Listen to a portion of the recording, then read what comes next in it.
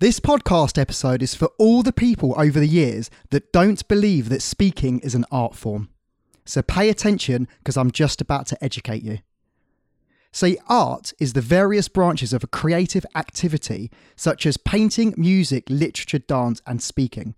If you imagine creativity to be like the trunk of a tree, and each of the different branches are an area of creative endeavour such as painting, speaking, writing, dancing and music.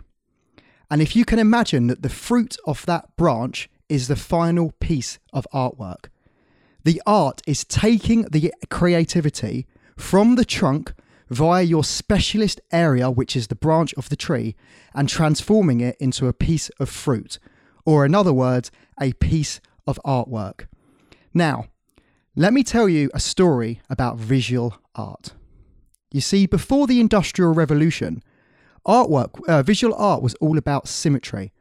So the paintings were about symmetrical faces, painting symmetrical buildings, because symmetry was very, very difficult. And people aspired to be able to create something symmetrical because it showed how good the artist was, because he could create a visual representation of something symmetrical. Now, after the Industrial Revolution took place, all of a sudden, we could print examples of artwork very, very easily. We could take forks and we can create them and make them symmetrical. And what happened was that artwork had to evolve. And this is the super important part. Artwork could no longer be symmetrical because it was available to the masses. So what happened? Art evolved, and visual art has evolved into so many different areas. And the interesting thing here is that a lot of modern art is very asymmetrical, meaning that it's not the same on the left or on the right. And the really interesting part that I want everyone to pay attention to here is that there's only a certain type of person that understands modern art.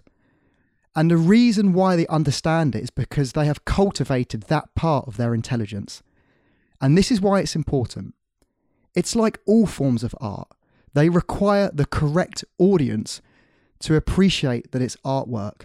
So you can't expect everyone to appreciate your art and to call it artwork.